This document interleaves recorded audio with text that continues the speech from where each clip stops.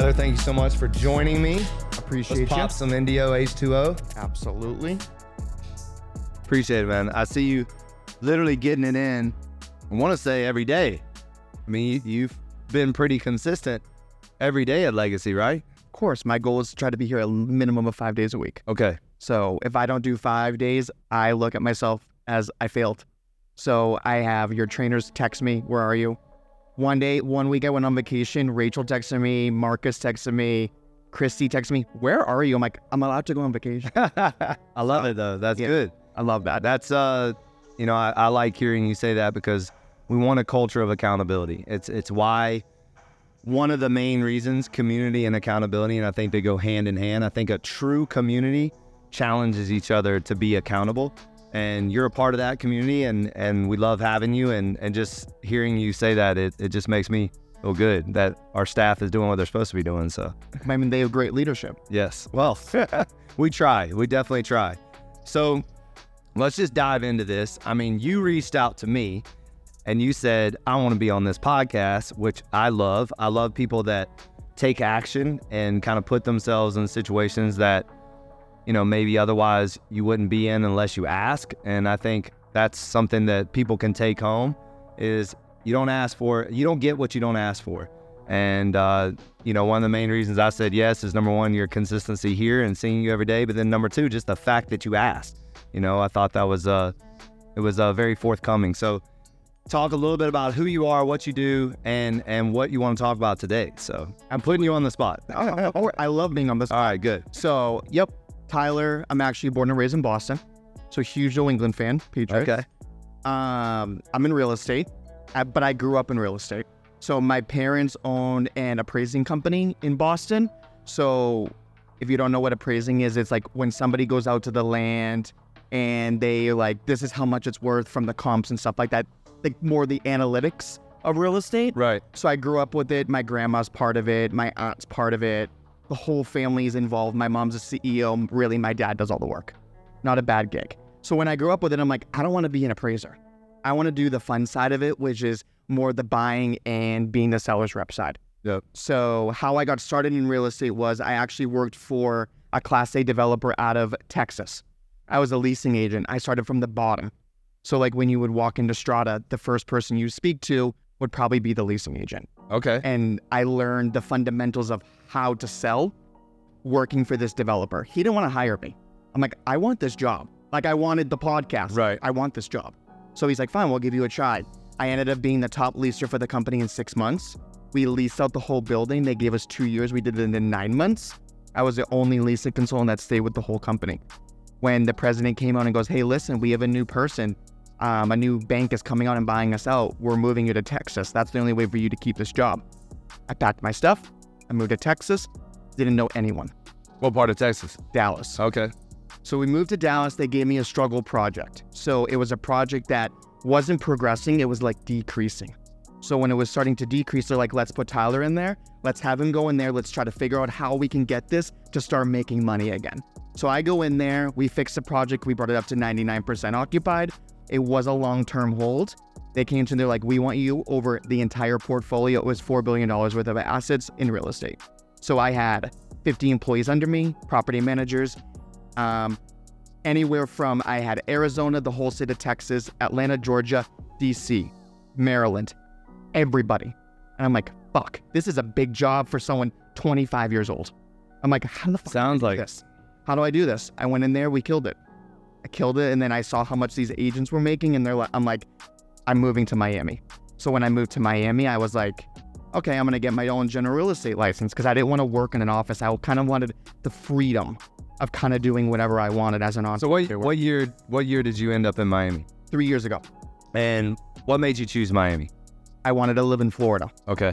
And my parents are, of course, there's a possibility that my parents may move down here one day.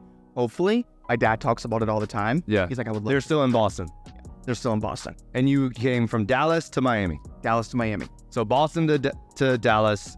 No? No, I went from Boston, Orlando, Florida, Okay. to Atlanta, to Dallas, to Miami. Okay. So I've lived in all those cities since I was 18. I'm 31. So you're still a baby. I'm still a But baby. you're very seasoned. I'm seasoned in the real estate. Yeah, yeah. Yep. What do you think? So you went back, one of the things I heard you say was like the fundamentals, and like a guy taught you the fundamentals. Like, what do you think, what are the fundamentals, first of all? For real estate? Real estate. And then secondly, you said like, how the fuck am I going to do this? Well, how did you do it? So don't leave us hanging there. Like, there had to have been attributes. So number one, there had to have been fundamentals that you had ingrained in you, probably that you were learned from your family, I'm assuming. And then there had to have been something special about you to get a project, slum project or whatever you want to call it, over the hump and to turn things around. That just doesn't happen by accident. I mean, you're a handsome guy and all, but like, it didn't just happen just because Tyler showed up, right? It probably happened because Tyler showed up with these assets. So let's just talk about that a little bit. So I think the number one thing to real estate is you have to have charisma. Okay. And you have to have the characteristics, because you can't train characteristics. Characteristics are kind of given to you. Yes. It's like when you hire for your staff, there's probably certain things that you look for, because every trainer has that one characteristic that you probably look for. Yep. And that's the number one thing when I did hiring for all these projects as well. First of all, how many times have they emailed you after the interview? Not one, I want two. 3, text message. I want you to send me a thank you note. I want you to send me something. Exactly. You have to stand out. And I think that's my number one thing that I did when I was in leasing. Every single time I reached out to them multiple times. My closing ratio was a 97% with the company. So if the lead came in, I will find a way to place you on one of these projects that I had under my portfolio. Right. So that's what I did. And I just never gave up. I get told no 1,000 times a day. It takes one yes. I love that. I mean, what I hear all the time, and like what I'm hearing you say, and it was funny because I just told my staff this recently, is that basically the difference between success and not successful is not losing the enthusiasm every time you hear a no. So basically maintaining the enthusiasm that you have regardless of the responses that you get. Because to your point, 1,000 no's one day will turn into the yes. And what's crazy is that one yes can actually turn into 100 more yeses. Like, there's such a domino effect, especially in real estate and really in any business. Building a network requires a lot of like showing up, not quitting. And then that starts to compound. And then eventually you have the network you want. All right. So now we're in Miami. Yep, we're in Miami. We're in Miami. And you have to get a new real estate license. Is that how it works? So I had to go through the whole real estate school again. Okay. So I went because it's state by state, right? State by state, non-reciprocal. Okay. Florida is one of the only states that's non-reciprocal because everybody wants to move here. Right. California is another one. Correct me if I'm wrong. Everybody wants to be a real estate agent. Everyone thinks they want to be a real estate exactly. until they start. They're like, I'm gonna kill it. I'm gonna do this. I'm like this. Okay. It's a very competitive market. It's like very the most competitive market. I get told no, like I said, every day. Yeah. But you just have to build those relationships. And all right, so you came to Miami 3 years ago. You got your real estate license. How long did that take? I actually signed up for the classes before I even moved here. Okay. So the first day that I was free, I went to the classes. Fun fact is, the first time I did the test, I failed. Okay. I was so pissed. Next day, took it, passed. So I actually have a friend of mine. I won't call her out, but she failed 3 times and then finally did it on the 4th. It's like a law exam. Yeah, exactly. It's tough. I heard it's really tough. It's not easy. Yeah. All right. So you pass the test, you get your license, and then did you work for another company or how did that work? So my first company that I got hired with was actually Barbara Corcoran's from Shark Tank, called the Corcoran Group, off of Miami Beach. Okay. I went there. I was with all these big dogs, like people that are doing $750 million a year. And I'm like, again, how am I going to do this? Yeah. The leadership didn't work out. So I ended up moving to a smaller brokerage out of Miami Shores, stay with that brokerage. There was 14 agents. It was a lot more hands-on. I did one Instagram post and it was for a new development out in Edgewater. And some girl reached out to me. She goes, I want this. And I'm like, people say this all the time. Yeah. She goes, who do I send the money to? Who do we do this? I'm like, let's set up a Zoom. We set up the Zoom. She's one of the biggest OnlyFans girls. She paid cash 1.375. That was my first deal. So I'd love to dive into that because another real estate friend of mine said that sales have increased in Florida tremendously and that, you guys you have to ask for their paperwork, obviously, like their proof of employment and stuff. And they told me that there's been a significant rise in OnlyFans money. Is that true? OnlyFans. Well, Miami is now the capital of the OnlyFans. There's been a huge thing on The capital of OnlyFans. OnlyFans Wow. capital. And What's your OnlyFans, Tyler? I don't have one. I don't need to do it. I mean, maybe should I do it at this point? I know, right? It's like, should we have our feet on the screen? I mean, That's about the only thing I think my wife would let me do is my feet, maybe. And she might not even let me do that. So, to be honest, and who would want to? Jesus. who knows? We don't know if that market's going to crash because that has a market too. Yeah. But I know like a lot of the girls that this individual has sent me, a lot of them start in stripping. Yeah. And they do that. They make so much money. They get connected to these rappers or the athletes or anything like that, and then they get into OnlyFans. But then they make so much more money on OnlyFans. But the key to success for OnlyFans, just like real estate, just like being in fitness, is having your niche. Is having a niche? Yeah. So what's your niche in real estate? New construction. New construction. I love new construction. Is new construction, can that be anything? Can that be houses, condos, or whatever? Or is it more like condos? I like condos because Like buildings, like, right? the mega high rises with the HOAs that are through the roof. Yeah. I just like new construction because it's easier to promote because everybody likes brand new. And is that how it works now? Because, and I don't know if you know Gigi, that I just did a podcast with. Yep. So she's in real estate, and I know she's given given these buildings, and then it's her job to sell them out. Is that kind of what you do? Is that how it works? Or So with my brokerage now, I work for Douglas Elliman. Set a loan last year in Miami-Dade County. We did $14.5 billion in sales. There's 1,500 agents. That's a lot of money. Oh yeah, that's so we big time. are the big dogs. We have the sports and entertainment. We have your new development. Our brokers are amazing. They always answer the phone. But no, you have to be placed on the project from the developer. Okay. So we have your in-house agents, you have a hybrid agent, and then you have your general real estate agent. General real estate, you're kind of on your own. You kind of just do your own thing. You do houses on the beach, coke, whatever you want to do. Right. Find your niche. You could do 1980s homes. You could do brand new construction, but for general real estate. You have your hybrid agent who is being paid by the developer, and they also do general real estate. That's the key. That's really what you want to be. And then you can also have your new construction. So when you have your new construction, you're being paid by the developer to sit in the office. Your client turns into other agents because you want to bread and butter your agents to bring you the buyers. Okay. That makes sense? A little bit. Go back to, run that back again. I didn't, it kind of went over my head, to be Right. honest. So you have your general, Yeah. who you deal with your sellers and your buyers. All right. So you want to buy a house. You come to me, you're like, listen, I'm looking for a house in Coconut Grove. My budget's $3 million. That's general real estate. Okay. Got You that. have your hybrid agent who works in-house and does general real estate. I got that. You have your 100% in-house agent who only works for the developer. Okay. That's the one that kind of, I lost you on that one. But yeah, that makes sense. Yep. And then you enjoy the latter, right? I like the hybrid and the new. Oh, okay. I don't want to Hybrid. just deal with new. I Yeah. mean, of course it's great. It depends on Yeah. the listing, but it's more of a grind. All right.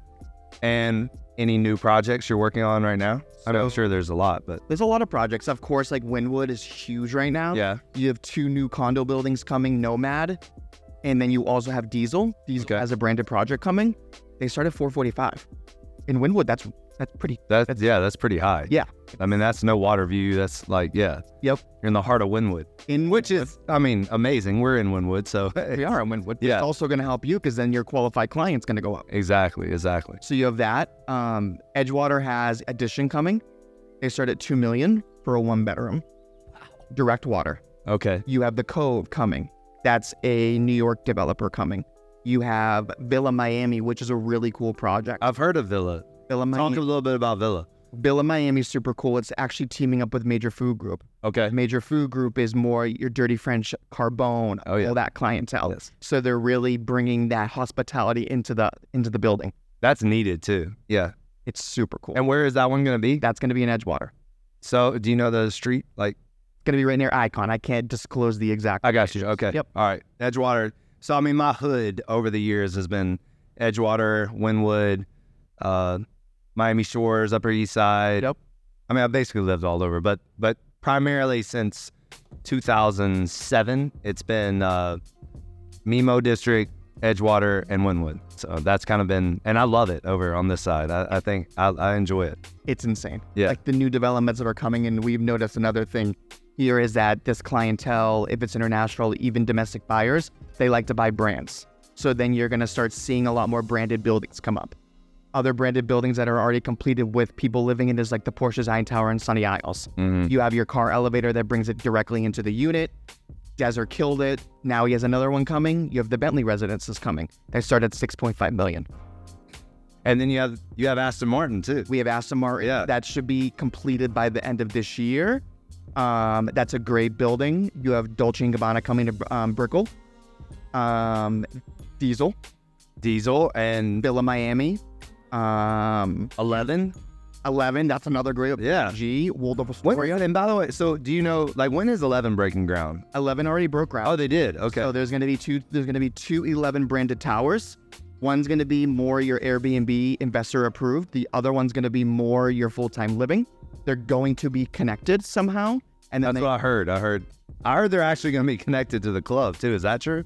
That's actually across the street. Oh, okay. In the one. So there's not, like, I heard there's like going to be like this sky bridge with this thing. There's like rumors going around, but we only go by our renderings.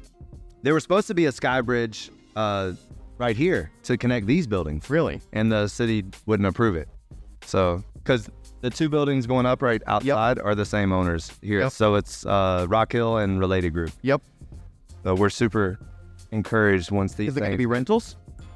So I think directly across from us is office space. Yep. And then the ones over there is rentals, I think. Yep. So, yeah. More people. And you don't deal with rentals, right? Just selling, or I do deal with rentals. oh yeah. I'm very particular on the rentals. Okay. For rentals, the best rental I've ever done is $45,000 a month. A month. A month. I've seen some of those on Zillow. I didn't actually know that they actually get rented out. And she paid 100% upfront for a year. Wow. And do you get those kind of things often, or is that It's not as kinda, rare as you think. yeah? It's pretty rare. And she was very particular in what she wanted. It was a client. It was an executive for a huge music production company, and she really wanted to just be on a particular island. So I had to really go after that island. And this house wasn't for rent. So I did something called door knocking. This is where the hustler comes and make. I walked around the island. I went to every single door if I could get through the gate. I said, hey, I have somebody that wants to do this for $45,000. One guy answered the door and goes, do you have a deal? Let's do it. No way. Yep. That's kind of cool. You could have gotten shot, but He was all good. super cool. He's actually one of my best clients now. Amazing. Yep. All right. So talk a little bit about, because I know I'm interested, and I'm sure people would be interested, a little about where the market is right now. Because as someone that is wanting a dream home or dream condo or whatever, like, is it a buyer's market? Is it a seller's market? Is it like, where are we right now? Because I know COVID obviously brought just every Tom, Dick, and Harry down here. And I feel like the demand has increased. And as desirability increases, obviously availability needs to increase as well. But now I feel like it's kind of tilting the other way. Am I feeling it right or no? It depends on the market. Yeah. So in Miami, and this is something that I learned when I first moved here, you have your super luxury, you have your luxury, and then you actually have like your everyday average. Yeah. Your everyday average for single family homes is still a very competitive market because everybody that lives here full time wants a single family home. Yeah. They're hard to come by, though. They're insane unless you want a complete tear down and build it from the ground up. Yeah. That's probably your best way to go. That's what I'm working on. And I'm going to need your help on that. So We'll talk I'll talk about it. When it comes to condos, of course, there's so much more inventory. That's what I'm feeling. I'm feeling now that it's like there's just condos everywhere. So how do we fill them up? Well, there's a lot going on because Yeah. we also have all these new construction condos coming too. Yeah. So that's So why do you think there's more availability than there's more availability in condos than Yeah. there is in single family homes. Yes. Single family homes, I think, will always be a competitive market down here. Okay. And in that space, because there's so many apartments, does that help drive the prices down? Or, you know what I mean? Like, because It more... depends on the buyer. It depends on the seller. It Yeah. depends on how eager the seller is to wanting to get rid of it. All right. So that's more completely kind of the seller's choice. Yeah, the seller can do whatever they want. Yeah. Like I had a deal in Edgewater. It was on the market for 1.95. The seller dropped it to 1.85. My client went in and got it for 1.77. So it's like, it's competitive. Yeah. When you start dropping the price, it shows the public that the seller's eager to sell it. Right. And then they'll come in there and they'll lowball you. And are you seeing Are you seeing any particular demographic coming into Miami? Like as far as like, and I'm just throwing this, I'm randomly like Russians, Venezuelans, like Colombians, like, is there anything like that? Are you seeing, or is it just lots of people from the U.S. trying to become Floridians? Well, of course, Miami has a huge international clientele that lives here. Yeah. They like to invest. It all depends. I feel like it all kind of depends on politics in their country. Yeah. That drives people to come want to buy here. When it comes to domestic, we see a lot of Northeastern, Massachusetts, New York City, Chicago. One of my clients was from Nashville. See a lot of that.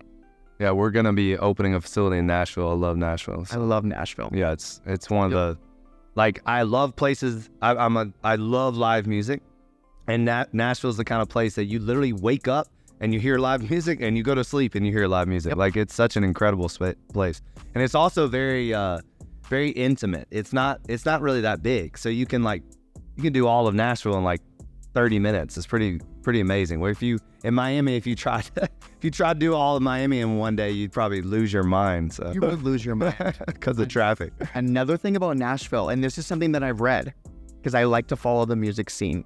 Did you know Taylor Swift made Nashville $3 billion when she went on tour there for 3 days? What?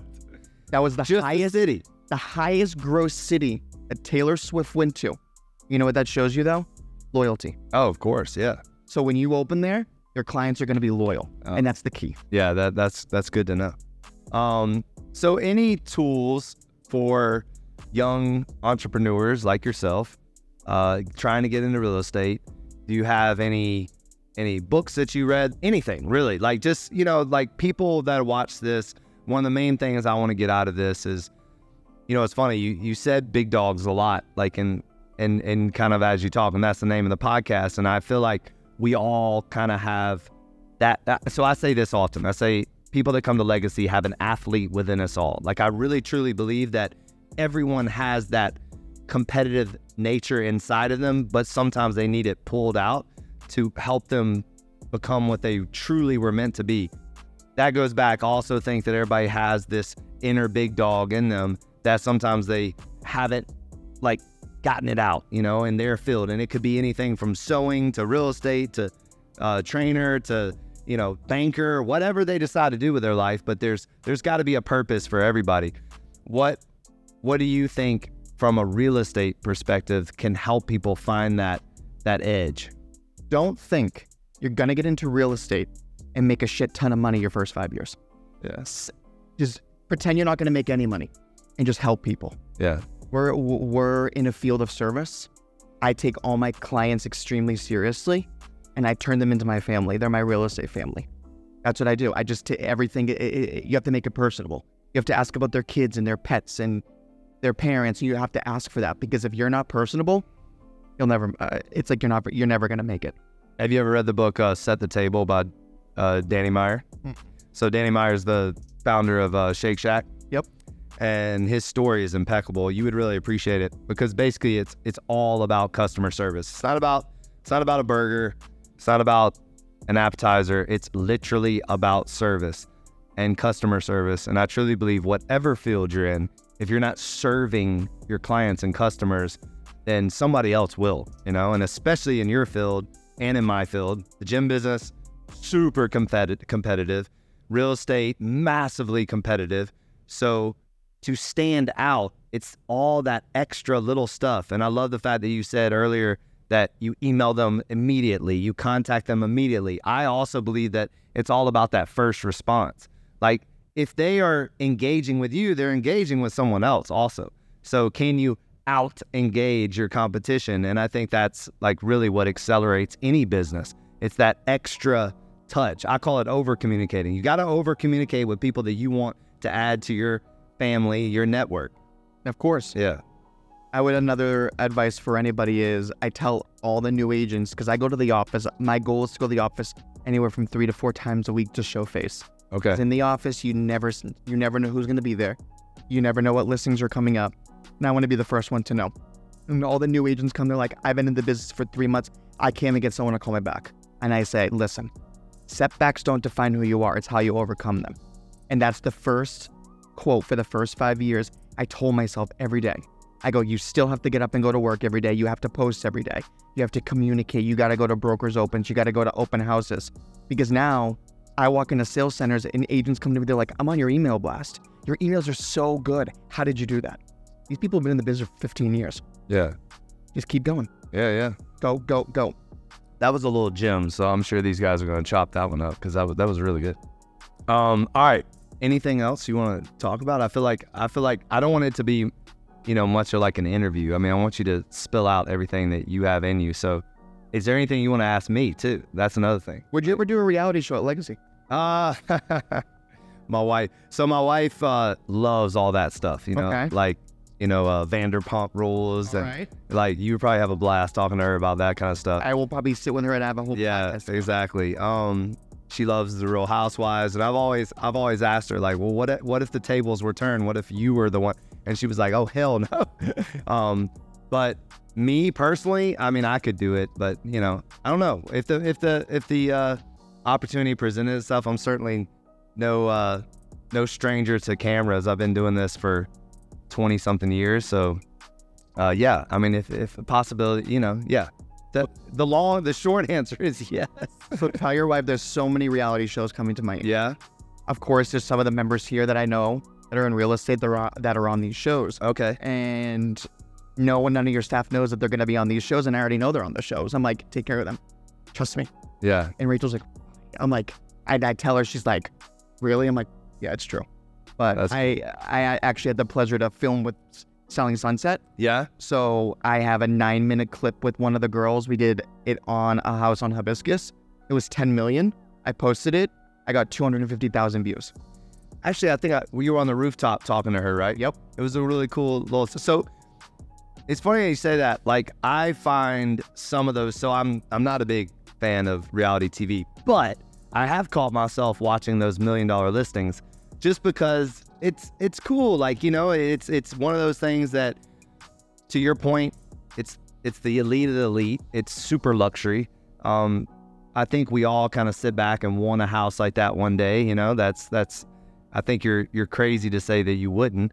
And so to see people actually, getting the tour and like that whole thing it's fascinating. It's fascinating. And I'm a design guy too. So that I design all my facilities. And because of that, I get ideas watching these shows all the time because of the intricacies of the design of these beautiful homes you can actually implement into a commercial space or one day my dream home. And so I sit there and like kind of take design notes sometimes too. So Of course. I mean, some of the sales centers for these buildings, like I know that the Addition residences, their build out, I believe it was right around $12 million just for the sales center. Just for the sales center. You walk in, you're like, holy, this is gorgeous. Yeah. The way that the walls are shaped and the way that they use their stone and their luxury cognac bar. And then you go into the residences aspect of it and you see the marble from head to toe going all the way up. And it's like we have to paint these visions for these houses and these condos that are being built in 2026. Right. So we have to be kind of like extraordinary about it. Yep. And I tell my boss all this. I'm like, some advice for anyone that's in business is you need to put a story on and you need to show the story, and this is the stage. So like when I go to a listing, I always like to go early before I show my client to do a complete walkthrough. So when my client gets there, the red carpet's open and it's a story and it's showing the lifestyle of them living in this home. That's why you build a relationship with them. Oh, this could be Teddy's room. This could be your husband's office. Right. This could be this. If you start visioning that to them, they're like, oh yeah. Yeah, exactly. You're right. It's creating the image. So question for you, how did you get started? In the gym business? In the gym business, I know, and this is me really going back. Yeah. How are you friends with Gunnar? Oh, wow. So Gunnar and I met in LA, and I'm forgetting the actual event, but they invited a bunch of trainers to be to coach at this like fitness festival in LA. And the funny thing is I got teed up to meet him, and he kind of brushed me off the first thing, and not in a like bad way, but you could just tell he was very busy, and it's Gunnar Peterson, so he was like, who's this guy? And then hilarious, like, so that was my kind of first impression. But then he found out who I was and who all I trained and stuff like that. And so he called me, like literally called me. And we literally talked for like 2 hours, like on the phone. And he was like, he was getting like almost like mad in a good way about everything that I created, because he was like, why didn't I create this? He's like, no days off. I've been living no days off for 50 something years, and all this stuff. So, and then when I told him about PIT and the philosophy behind partner interval training, he was like, I cannot believe you did this. This is exactly how I train, like blah, blah, blah. So we just hit it off from day one. Just a great guy, super nice. I've stayed at his house like 2 or 3 times. Now he's in Nashville. He moved his whole operation to Nashville. It's got a beautiful standalone building with massive outdoor space, and he's doing phenomenal. And so that's kind of my gunner story, and we still text and talk every day. And he, he's another one that I really like took notes from, and just a guy that has demonstrated consistency and commitment to his craft in a way that I don't think young people even understand to this day. Like he's really, and he's still doing it, and he's still committed to his craft and being consistent and showing up 4 a.m. every single day and going to bed at 10, 11 at night, and then bringing the family and being a dedicated father. And like, it's just fascinating to see people that you kind of walk behind them a little bit. I mean, he's probably got like a decade over me. And so I'm just continuing to take notes on that. And I cherish his friendship a lot. In terms of like me, I mean, I don't know if you heard the whole story of like how I got into how I came to Miami. You heard that already, right? No? Okay. No. So essentially I graduated Auburn with exercise science, kinesiology, kind of a health promotions degree. I had an opportunity to do an intern at Samford University in Birmingham, Alabama as the assistant strength coach. At the time, Tommy Rowland, one of my other mentors, he was actually my personal trainer when I was playing football in high school, and then he became the strength coach of Samford. So I was his intern, and he basically gave me the football team and the tennis team. It was basically like, they're yours, take it up. And I've always had a gift of training groups and athletes and people in general. And so I knocked that out of the park. But then one day, I literally get a phone call from one of my really close friends named Ibrahim. He was here modeling. He was a gorgeous 6'4", black dude, shredded, and he was a model down here. And he was like, bro, if you shave your head, and this one I had here, all right? So don't give me shit, okay? This one I had here, nice gold locks. He's like, if you shave your head, I guarantee you I can get you into Bad Boys 2 as a body double, stunt double. And I kid you not, I literally shaved my head right after I hung up the phone. Shaved my head, sent him a picture, and he literally called me back probably 2 days later and said, yeah, you're hired. You look just like this guy. So I had $2,000 to my name, an old beat up stick shift Nissan Maxima, gray with cloth interior.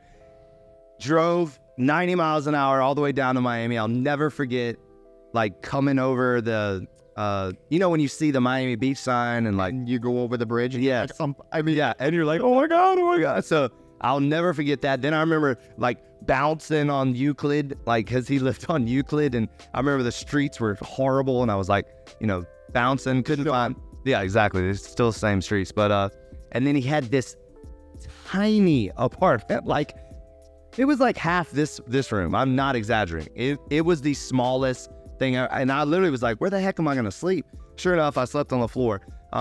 It was an efficiency, like a studio. It did have a balcony though, but barely could get on it. And slept on the floor, did Bad Boys 2. It paid like $330 a day, but I knew that was only gonna last for so long. So I actually went to Crunch, met this guy named Scott Hauser.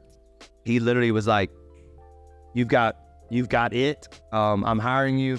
I became one of 38 trainers that work for Crunch. We're all independent trainers. And within 3 months, I had more clients than anybody.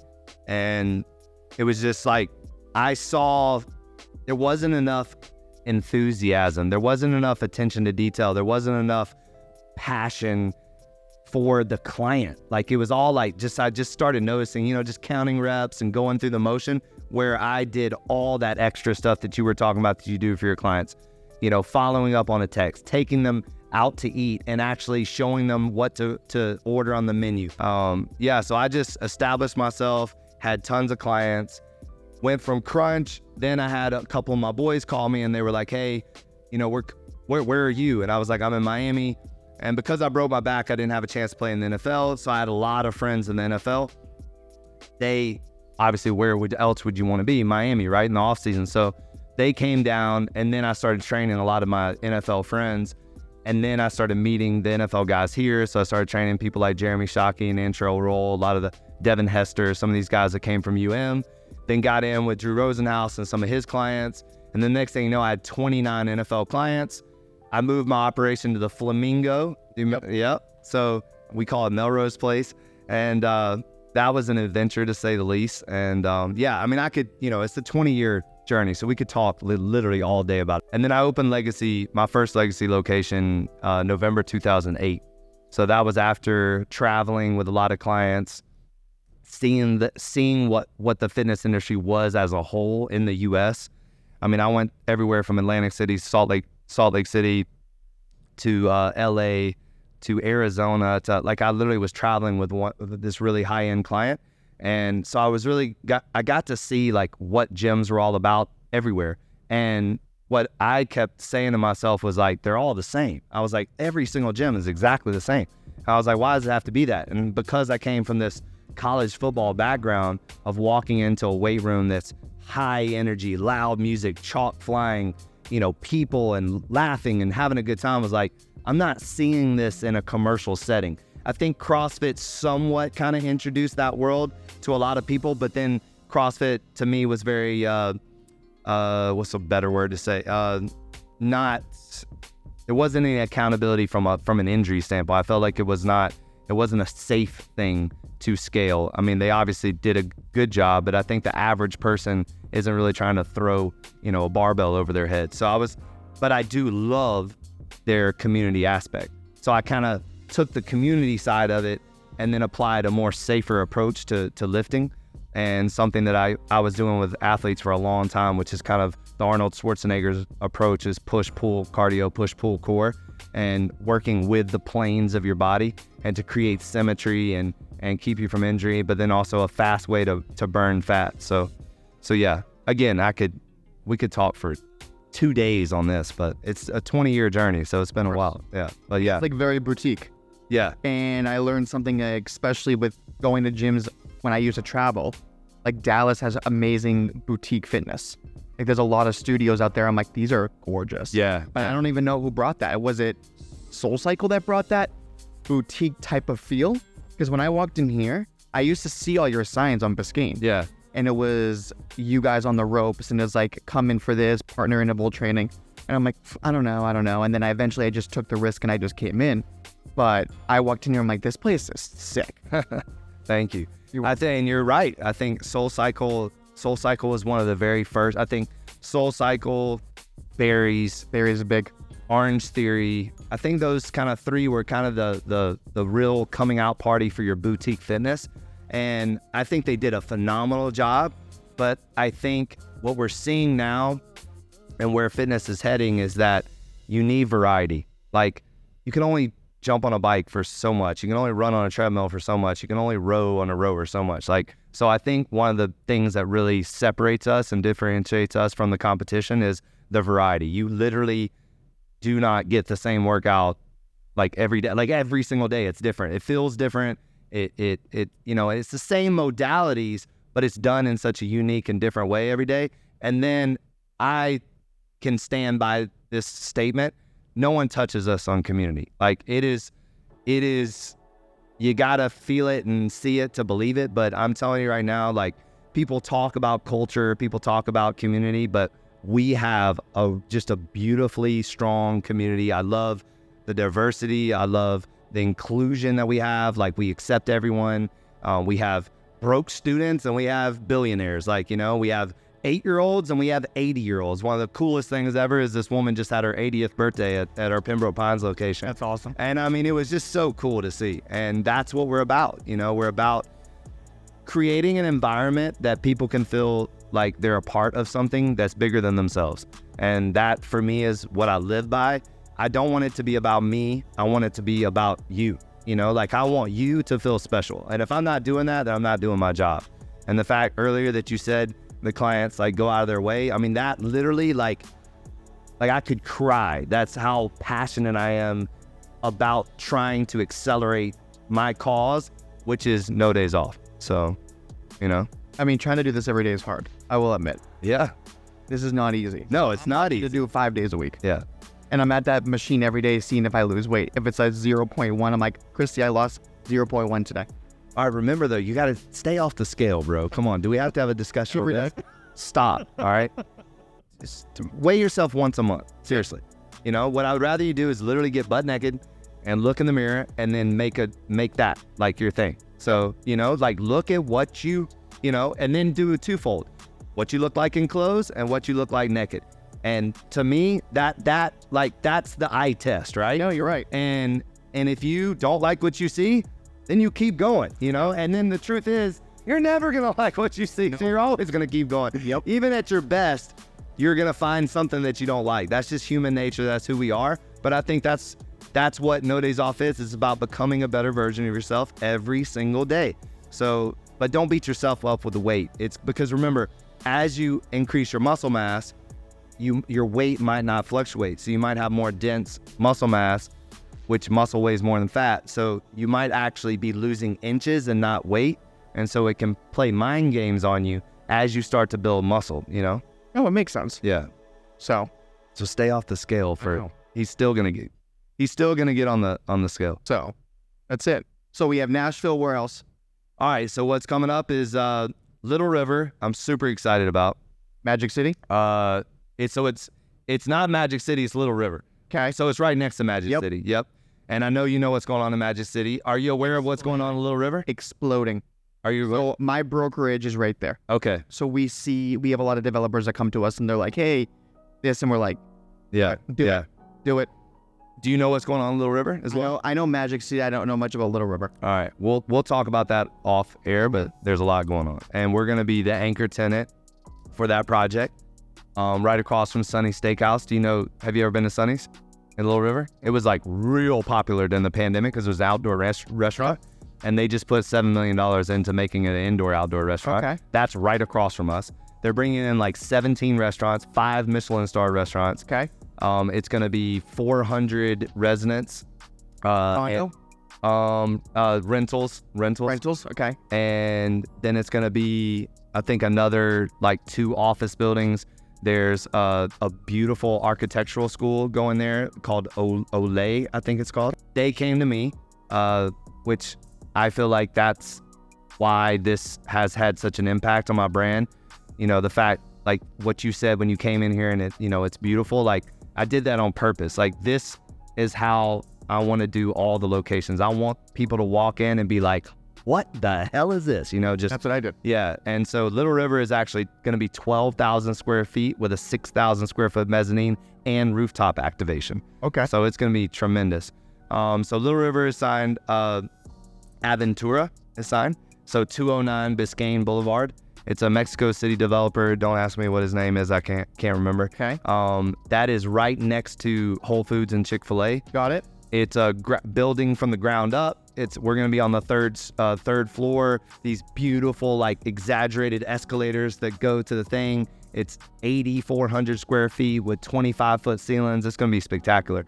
So that's Aventura. The Nashville's 9,700 square foot, 22-foot ceilings, floor-to-ceiling glass. It's going to be an amazing thing.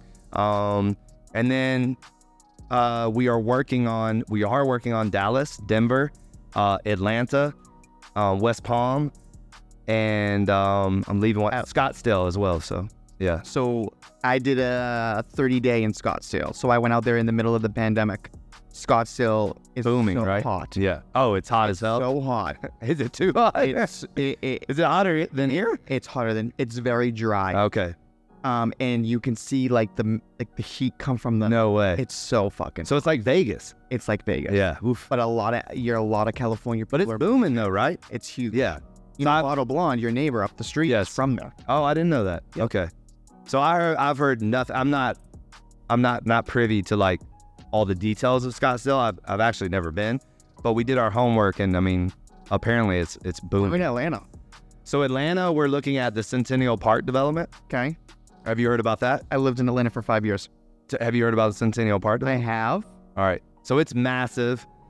It's like a $5.1 billion project. Okay. They're basically redoing that entire, so you know where the Mercedes-Benz Stadium is and the CNN building? Yep. And you know where the CNN parking lot is, and it's just like a concrete jungle right there? Mm-hmm. They're destroying all of that and doing like 15 high rises, like 10 new, like they're basically just building up and building a whole community right there. So, and they want us to be the anchor tenant there.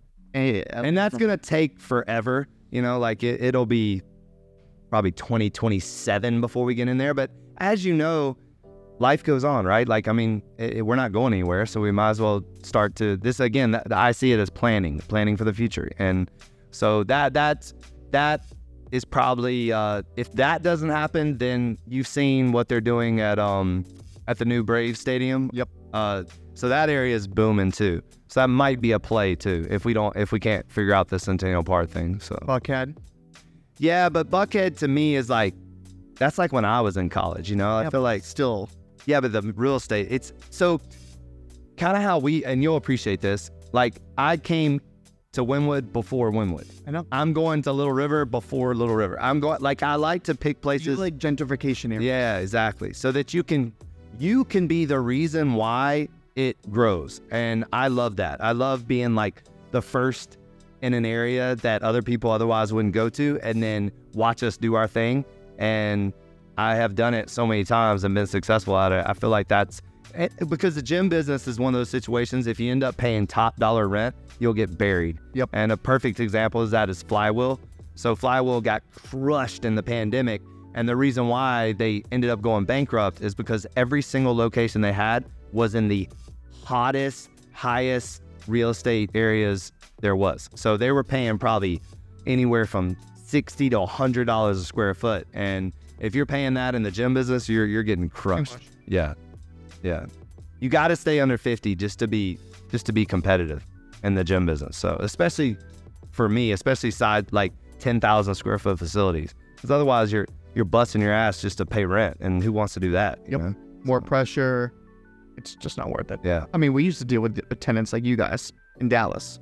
So yeah, we had actually F45. It was the first F45 that came to Dallas, and it was in our building, and they got a really good deal. Okay. And it was before the pandemic. Well, the good news is for us is that I believe we're almost like an added amenity to these type of buildings. Yep. And we also draw a large community, which then if you say have a restaurant or a grocery store or something near us, where do you think they're going to go? Like they're going to go to you. So it definitely helps. And I use that to our advantage all the time, is that, hey, we're not just a gym. We're actually a large community that has over 15,000 visits a month.